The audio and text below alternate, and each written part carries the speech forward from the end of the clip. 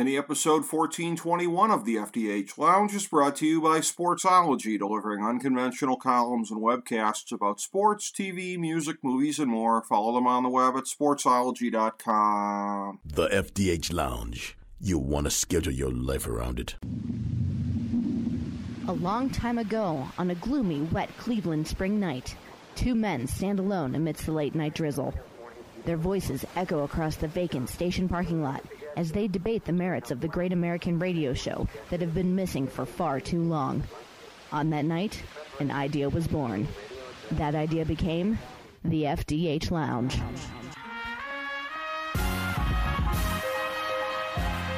Welcome to the FDH Lounge. Hello, everyone. Welcome to FDH Lounge mini episode 1421. This is FDH Managing Partner Rick Morris here.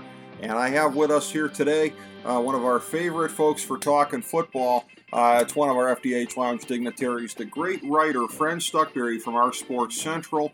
And we always talk, in particular, college football with him, XFL, whenever it's the time to do that, as it will be again, I believe, in 2022. And we talked over the summer. We did not just our usual college football preview, but we did a second segment prior to that. And that was one where we went through and we looked at what's been really an earthquake year in college football, and that was before the games were even played this year because of everything with conference realignment, the whole thing with name, image, likeness of where the players are now professionals. That has changed over a century plus of college football. Amateurism is officially dead, and just all the dominoes that were swinging in the world of college football. And then the season started, and we had a lot of topsy-turvy things happening there, and then basically bracketing that. Once the regular season was done, and most of the teams were just sitting back waiting for bowl games or waiting for next year, as the case may be, the carousel got going again. We knew that it was going to be a very, very interesting one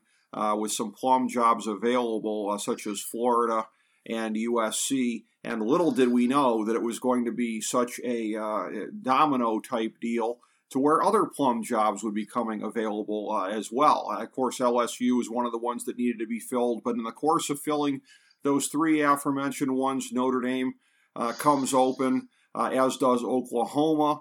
Oregon subsequently comes open in the course of filling the Miami spot. It's a dizzying blur right now. We've got the transfer portal going on, so we're going to be talking, I think, predominantly the bowl season, but we've got to touch on this off-field stuff as we did the previous segment over the summer here. For that, I reach out and I make the hot tag to my man, Fran Stuchbury. Fran, good to have you back on, my man. How you doing today? Good to be back, Rick, talking college football, one of my passions. Absolutely. There's nobody better to do it with than you. And as we're looking at this here, again, you had specifically mentioned the transfer portal as well when we were talking off air, as well as the coaching. This has been a very, very, very busy time getting ready for 2022. Not least of which, again, Ohio State, which famously brings in the five-star name, image, likeness kid from Texas. He leaves after basically playing a couple of downs in the Michigan State game. And that's almost sort of the poster child for the way the transfer portal's going these days. If you don't like one situation, just hop on over and take your five-star butt somewhere else. Well, Rick, right now there's over 800 kids in the transfer portal, and that's going to even get higher. And now with NIL, Lane Kiff made a great comment saying these players are going to go where they get the most money. Yes, I think so. I mean, one could be cynical, right, and say that that's always been the case. Now it's just out in the open. But as far as looking at the landscape now, it's one of these things where, and I can just tell you, just from talking to some older fans anecdotally, that previously there used to be a little bit more resentment along the lines like, who do these kids think they are? They're getting a free education. But with these coaches getting these large 8-figure deals and jumping schools at inopportune times for their old programs, I think there's a lot more sympathy for the kids having their own de facto form of free agency. I find that anecdotally in talking to people. Well, Rick, all these coaching changes, look at what's happened with the college football landscape. A coach leaves, and all these recruits decide to abandon their commitment and go with him. Yes. And again, and that seems only fair. It seems only fair that, if a kid is going to a school, one would think it's in large part, if not the dominant part, due right to the coach, the program, the way that it's being implemented by the coach. Maybe there's certain things they like about the institution itself. But if the coach is a predominant part of the decision and the coach goes elsewhere to implement that program in another place, again, depending on what their depth chart looks like, of course, why wouldn't you be interested in following him there? Yeah, I mean, it makes total sense. It depends on a lot of situations is what you can play. I mean, I think money's secondary with NIL, but I think it's a situation where if you're not going to play, you're gonna leave. Yes, I believe so. And in looking at the landscape now, again, talked about this, how many destabilizing, earth-shattering things there have been in the year 2021 in college football. I guess you could say college sports overall, but most notably in college football, because that is by far the biggest revenue generator.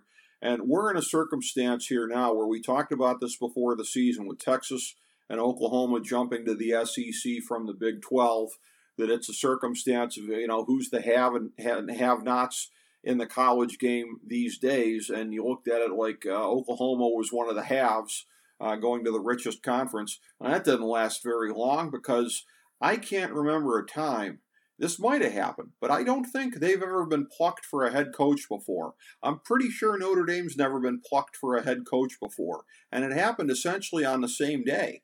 You've got Lincoln Riley jetting out to USC. You've got Brian Kelly going to LSU. And I tell you, LSU is a decorated program, yes, but they're not on the level historically of Notre Dame. That's the thing that's really got to hurt if you're a Golden Domer these days, is you couldn't keep your coach away from LSU and the big money bags that they were waving at him.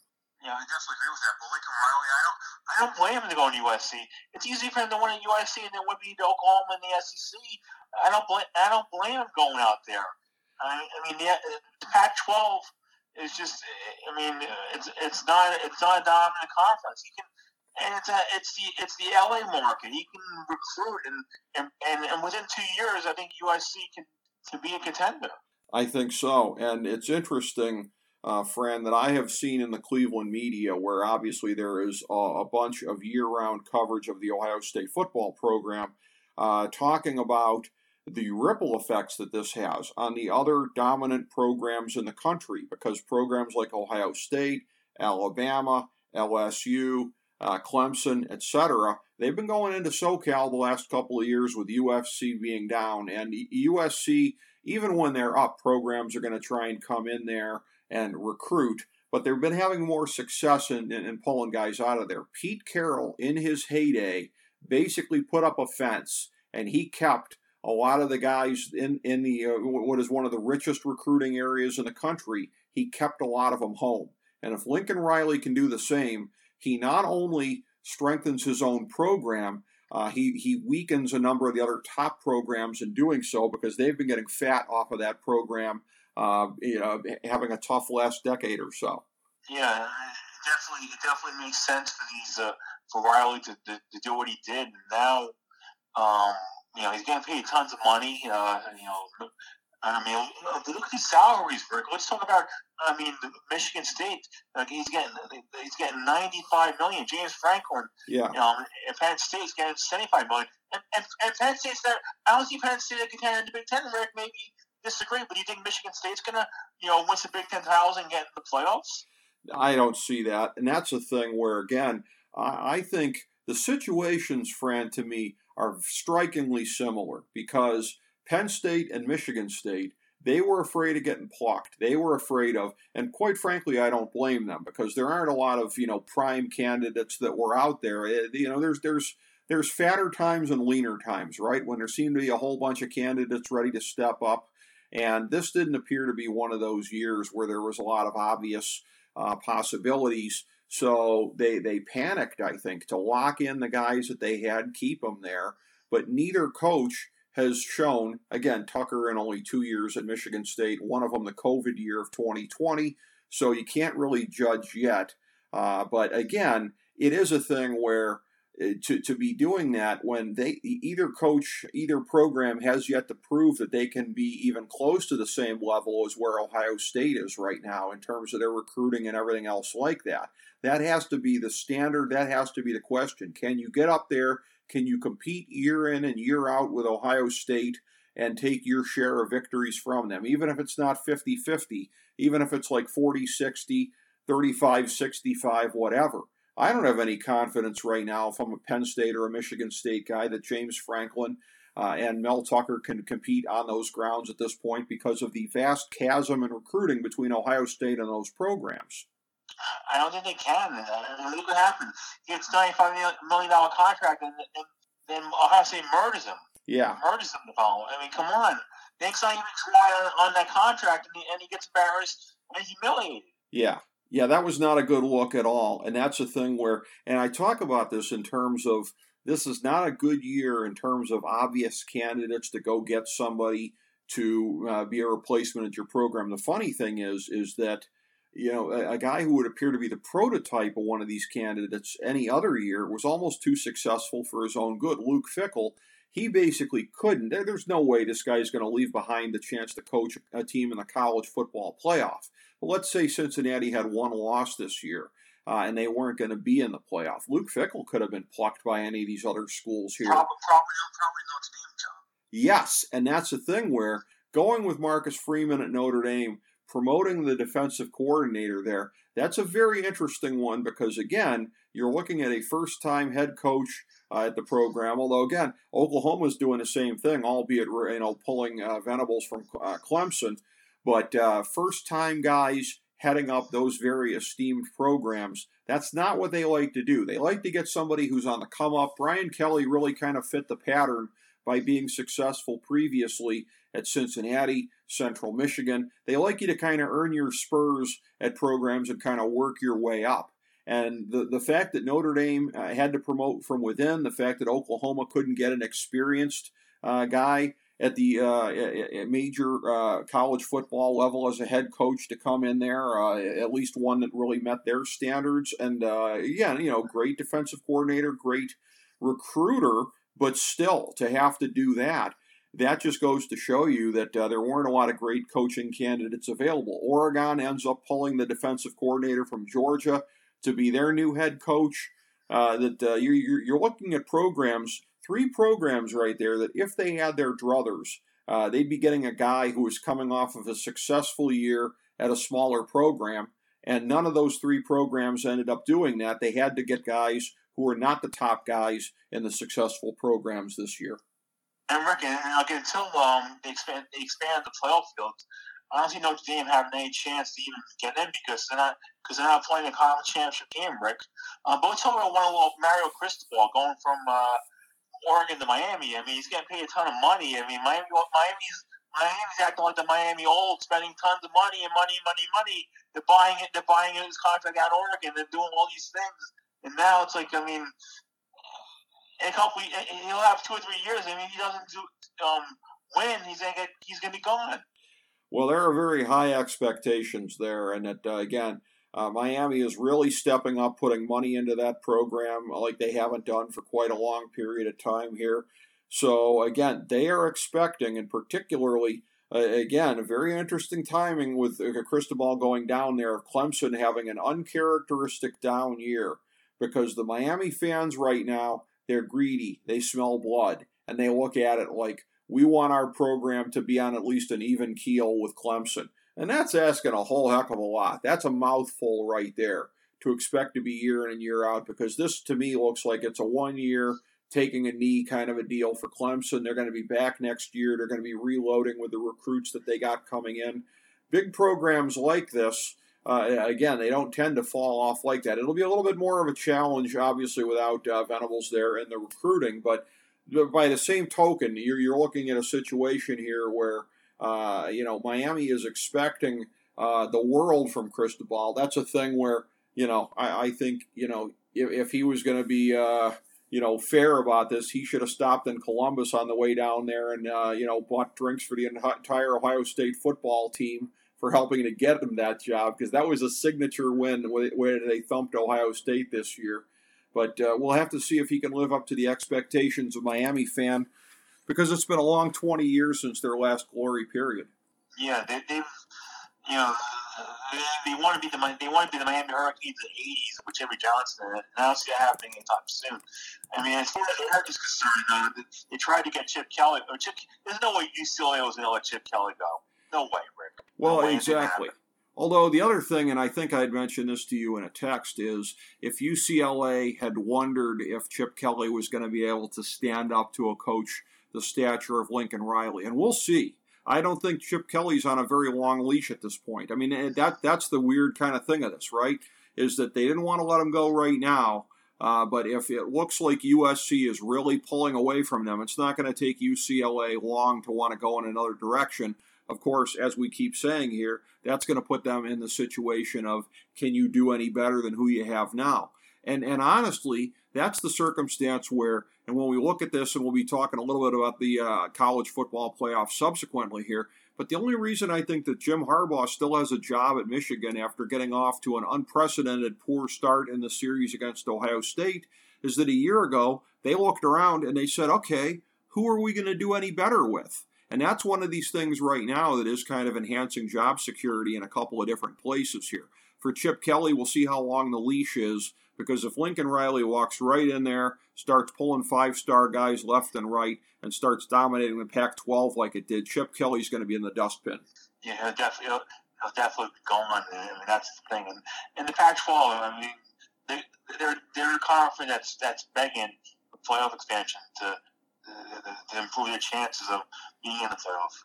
They are. But again, they keep shooting themselves in the foot every time here. You know, like all they had to do was find a way to squeak Oregon through this thing, and nope, it ends up being Utah. I mean, that's the whole thing here, is that whenever they do get a big intersectional victory, they always, piss it away by whatever happens in conference here.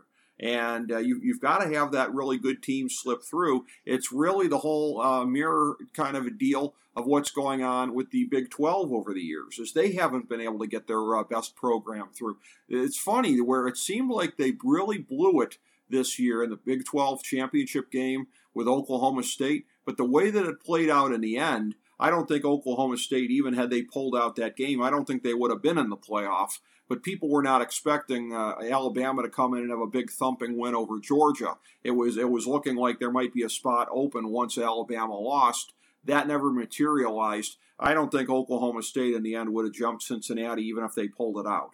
I don't think they would. I don't think they would have either, Rick. Especially with being such a close game.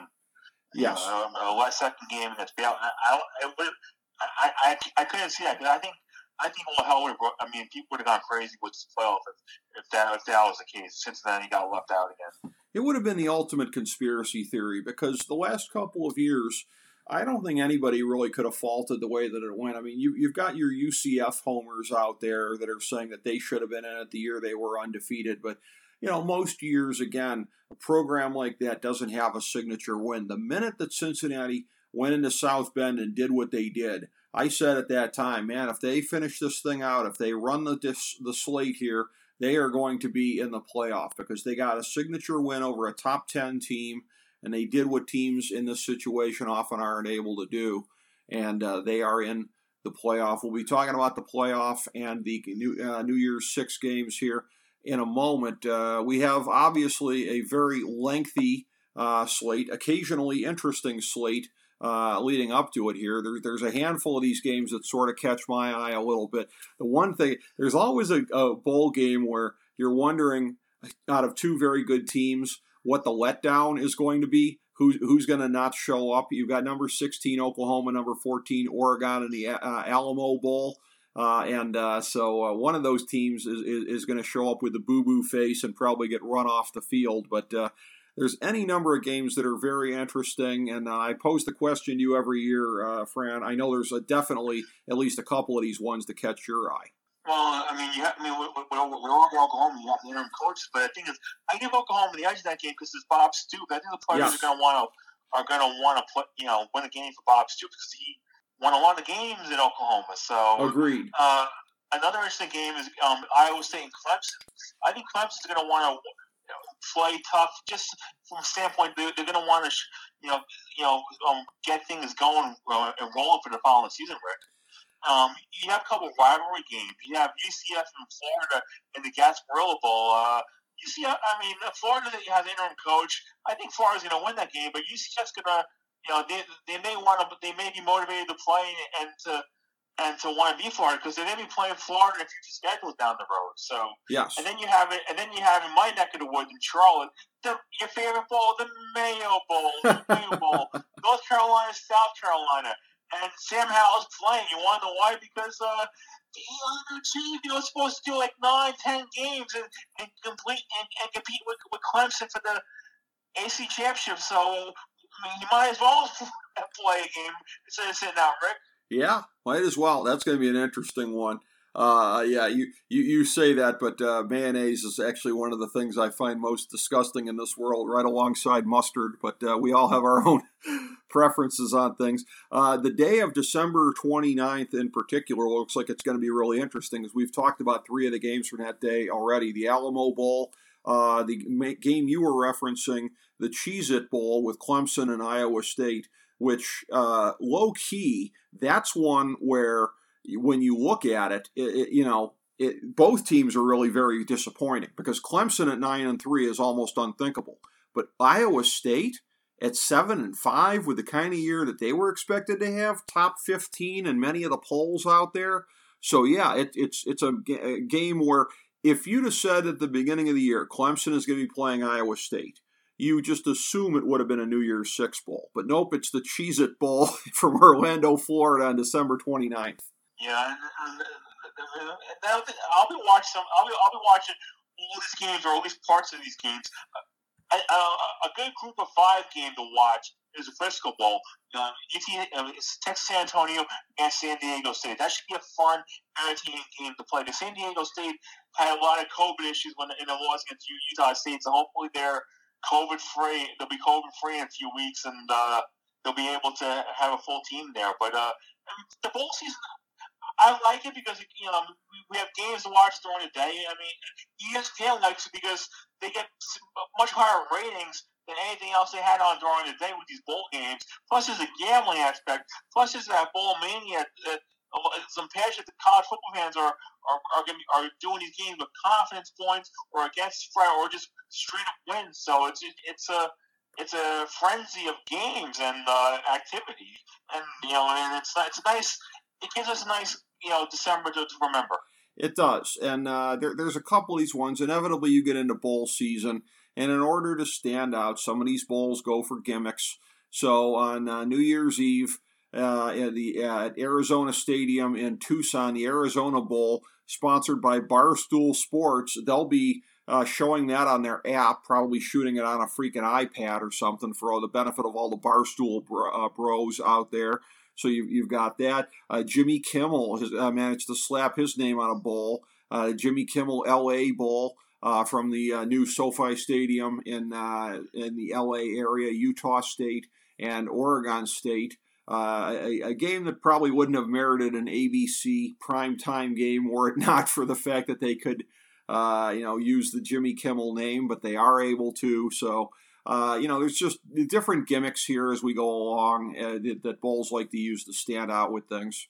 Yeah, it's a fun time of the year. And like I say, these kids, they get bowl sweat, they get to a destination, they get, and almost like 90-95% of these kids, this is the last seniors. This is the last game they're ever playing professionally. Yes, that's true, and it is a special experience for those players. And again, very, very solemn thing to think of that, it's the last big-time competitive game that the vast majority of these seniors are going to play, unless they're going on to the NFL, the XFL, the CFL, anything else like that. And a lot of these guys know that they aren't doing that. Then this is going to be it for them.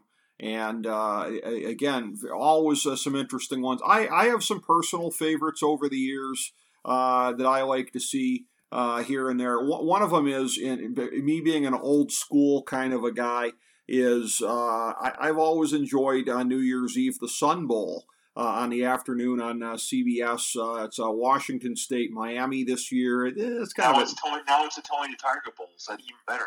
Tony the Tiger Bowl, okay, and it's they're playing it at noon, I believe, Eastern time. So it's one of these things where I think in past years they've started it at 2:30, and it's one of these deals where it's like by the end of the game, the sun is setting in El Paso, and it's sort of symbolic that it's the end of the year, almost, when it's the end of the game. So they moved it up, I think, to stay out of the path of the college football playoff, which kicks off with a doubleheader later that Friday afternoon. But in turning to these games here, the way that it panned out, you kind of knew that this was going to be the early game. It ends up being the Cotton Bowl. Now, again, a couple of years ago in the Cotton Bowl, I believe it was 2015, when it was the national semifinals, Alabama just thumped Michigan State. So the last time you had a team that came in really from the outside, if you will, in terms of the top contenders, what's the connection here? Mark D'Antonio, one-time coach at Cincinnati, coached at Michigan State that year, but Mark D'Antonio's old program, Cincinnati, in that 1-4 matchup, that'll be taking place late afternoon from AT&T Stadium in Arlington, Jerry World, and this is one where I think a lot of people out there, particularly after the SEC championship game, are just wondering if Cincinnati is going to be able to keep it close and make it a game, especially the way that Alabama kind of reasserted itself against Georgia when they were expected to lose there. I think Alabama's going to win solidly, but color me shocked if this is a repeat of the thumping that Alabama put on Michigan State. I don't see that happening again. I think it might be a little bit closer. I mean, the point spread is pretty. 14 points is a lot. That's a lot of points as far as from a point spread perspective. Yes. I think Cincinnati will keep it tough for one half. Then the second half, I see Alabama going full throttle on them. Exactly. And the funny thing is, if I remember correctly, 2015, that was also New Year's Eve. And that was the thing that basically killed it. I don't think they've played on New Year's Eve since then, because that's when they started moving it to the Saturday before January 1st. And this year they just decided to do it with New Year's being on a Saturday. I think they just decided there's a little bit less harm to doing it on a Friday. It may not kill the ratings as much because more people might be off on that Friday afternoon. A lot of people are maybe only working half a day if New Year's is a Friday. And it's one of these things, too. Notice that, again, they put Alabama in the early game this time around. It was what really killed the ratings that time was the late game. Alabama just beat the crap out of them, and the ratings just went in the toilet. And like I said, pretty much it never recovered from there. I'm pretty sure this is their first time back on New Year's Eve since then. The nightcap really should be a rollicking one from Hard Rock Stadium in Miami Gardens to the Orange Bowl. It's number 2 Michigan, number 3 Georgia. Again, the surprise in the way that Michigan came in and really handed it to Ohio State this year. By the way, people say first time Michigan beat Ohio State since 2011, and that's true. But if you want to put a little asterisk on it, first time Michigan beat a full-time Ohio State head coach since 2003. Luke Fickell was the interim coach in 2011. So first time in 18 years they beat a full-time Ohio State head coach, but it was an impressive game. For Georgia, it was just the opposite in the SEC championship game.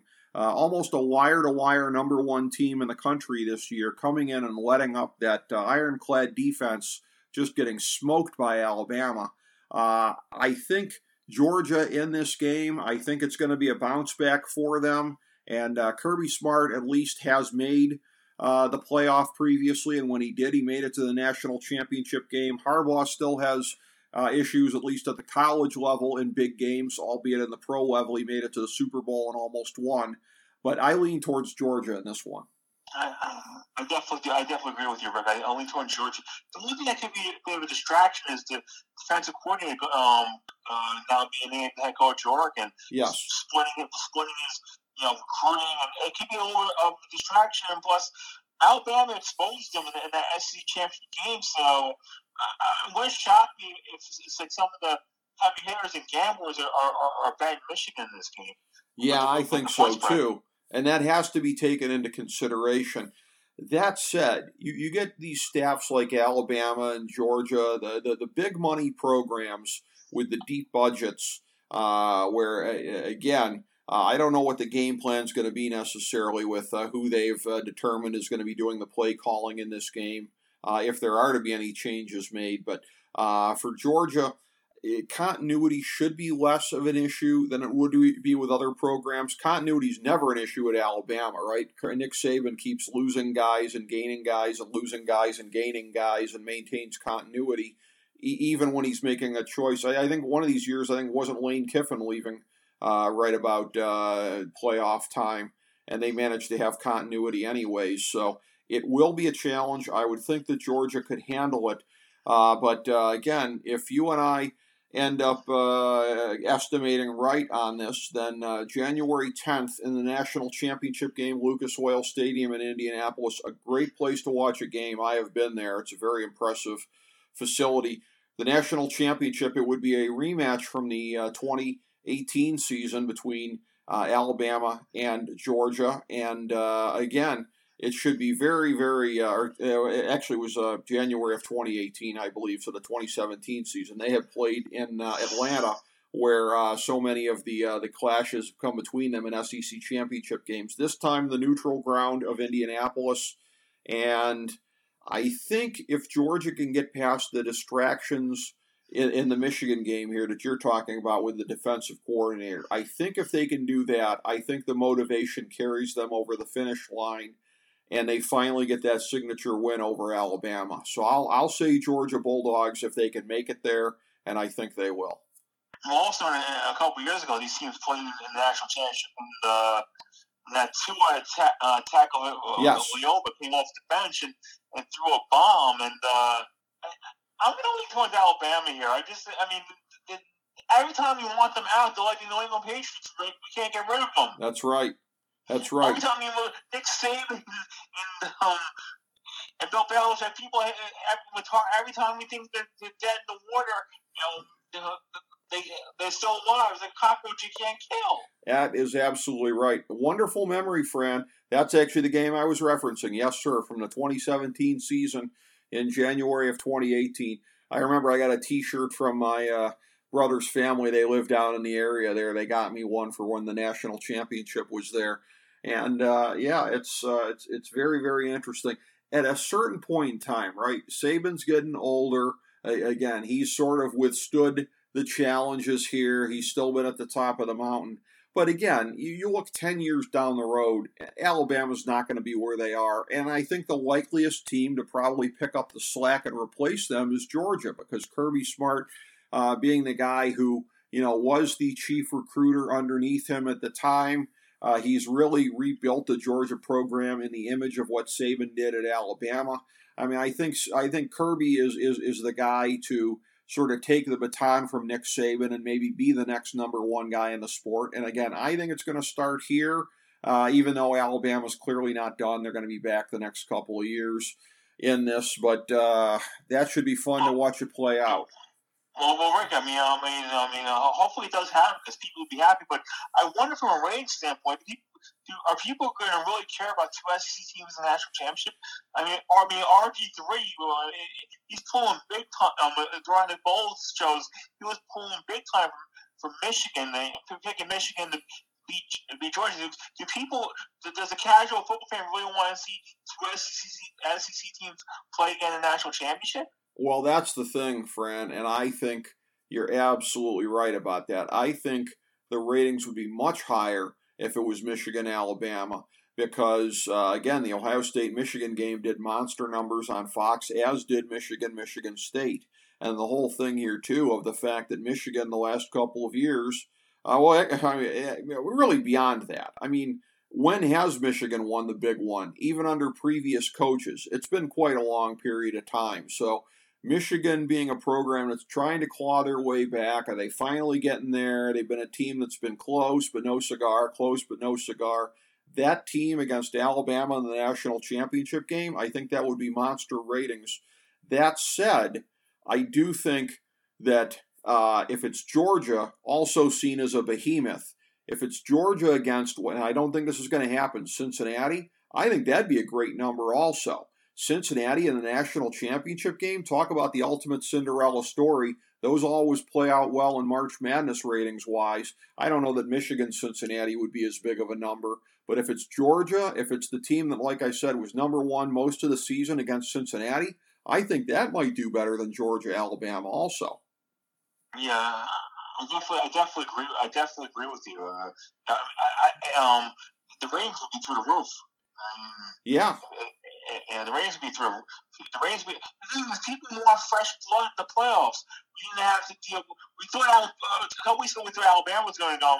We don't have Clemson. We don't have Ohio State. We thought Bama was on life support, and then they pulled it out, Rick. Right. And you've got a couple of the programs that were potentially in the mix for this thing until relatively late in the season, until at least mid-November. They are in some of the other New Year's Six bowl games, the alleged major ones here. You've got the Peach Bowl, number 10 Michigan State versus number 12 Pitt. You've got the Fiesta Bowl, number 5 Notre Dame versus number 9 Oklahoma State. That should be pretty interesting. As well as the Rose Bowl, number 11 Utah, number 6 Ohio State. And the Sugar Bowl, number 7 Baylor, number 8 Ole Miss. That one retaining the tie-ins between the SEC and the Big 12. And so, again, looking at this picture here, then it wasn't a year where you had to say, okay, where's the team from the mid-majors going to be playing? Well, they're in the playoffs, so you don't have to wedge them into one of the other games, which actually makes all the other games, these all look like they're going to be pretty close and competitive games to me. And I don't know if I buy it that the stakes are that much higher than they are most of the other bowl games here, but they're going to be very, very interesting for me to watch. Well, the game that actually been most intriguing with Ole Miss and Baylor, you have an Ole Miss, a high-power offense against a Baylor stout defense. Dave Aranda, who guy always he was mentioning all his coaching vacancies, but he's staying at Baylor. So right. It's great for them. Because with Oklahoma and Texas leaving, they could be the top team in the Big 12. Even when Cincinnati, Central Florida, and BYU and Houston come in. That's very possible, definitely. And looking at this here, it's going to be again the slate of New Year's Six games. I think top to bottom looks better to me than in most years. Generally, there's at least one or two games that I'm not as impressed with. But in looking at the full slate of them here, it looks like they've done pretty well with the matchups. So any other thoughts on the bowl season here, on or off field, Fran? What do you think about your Tennessee team, Rick? They always do good in bowl games. Yeah. They play good in bowl games. What do you think about Tennessee?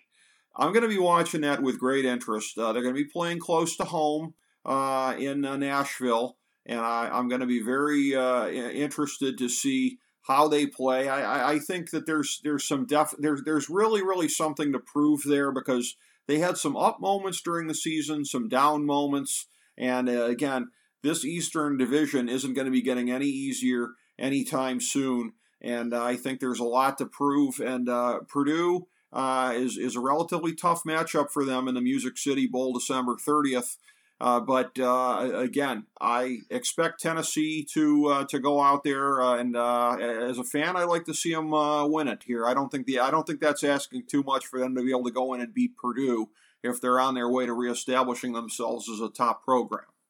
Oh, I agree with you. And living in North Carolina, I'm excited about watching East Carolina play in a bowl game. They haven't been in a bowl game since forever. I mean, against BC in the Military Bowl, that's gonna be a fun game to watch. Seeing East Carolina.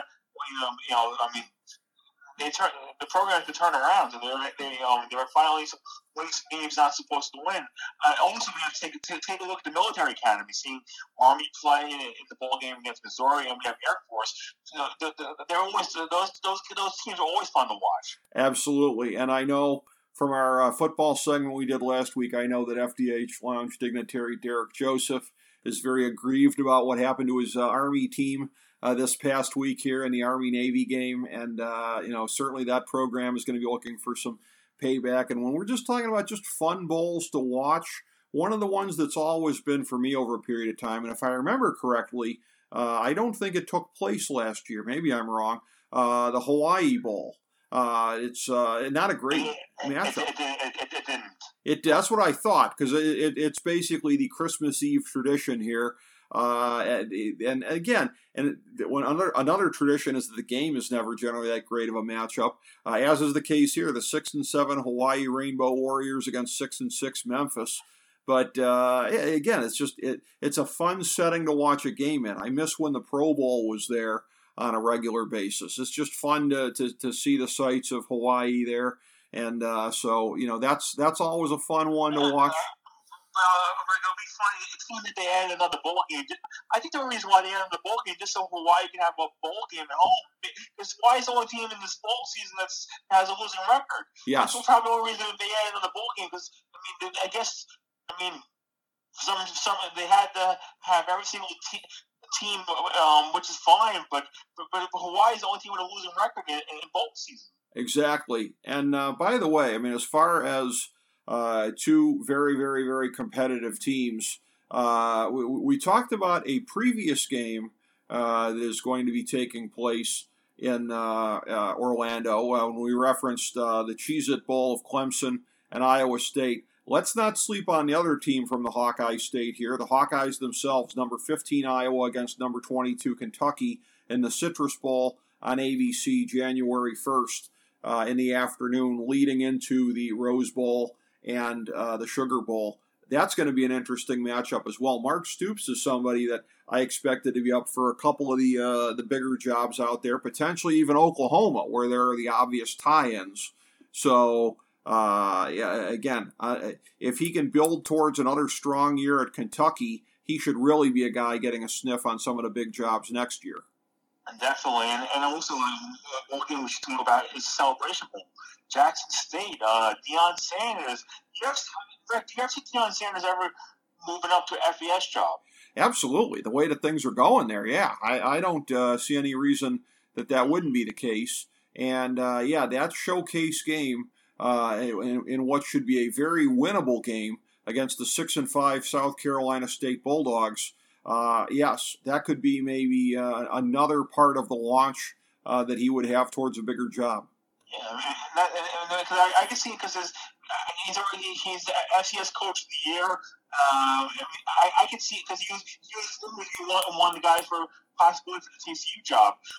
Just from a name standpoint, if Florida State, bombs, Florida State may back up the coach team in a couple years. Very possibly, you never know. But there's obviously a lot of great bowls, and again, a lot of great, as they say in the baseball world, hot stove league stuff with all the off-field things. Always a very intriguing time of year, and never anybody better to break it down with than you, Fran Stuchbury, our good friend from OurSports Central. Thank you so much for making yourself available to us here today. Thanks, Rick. Everyone, enjoy the bowl season. What are you going to watch? Soap operas or Jerry Springer? No, you have bowl games to watch. Enjoy it. That's right. Soap operas by and large are a thing of the past. I think we're down to like 4 of them now anyway. So, yeah, might as well watch the bowls. And they're going to be very, very good. I think, again, better even than usual across the board this year for whatever reason. So, very, very much so. Thanks very much, Fran, and thanks everybody for tuning in to FDH Lounge mini episode 1421.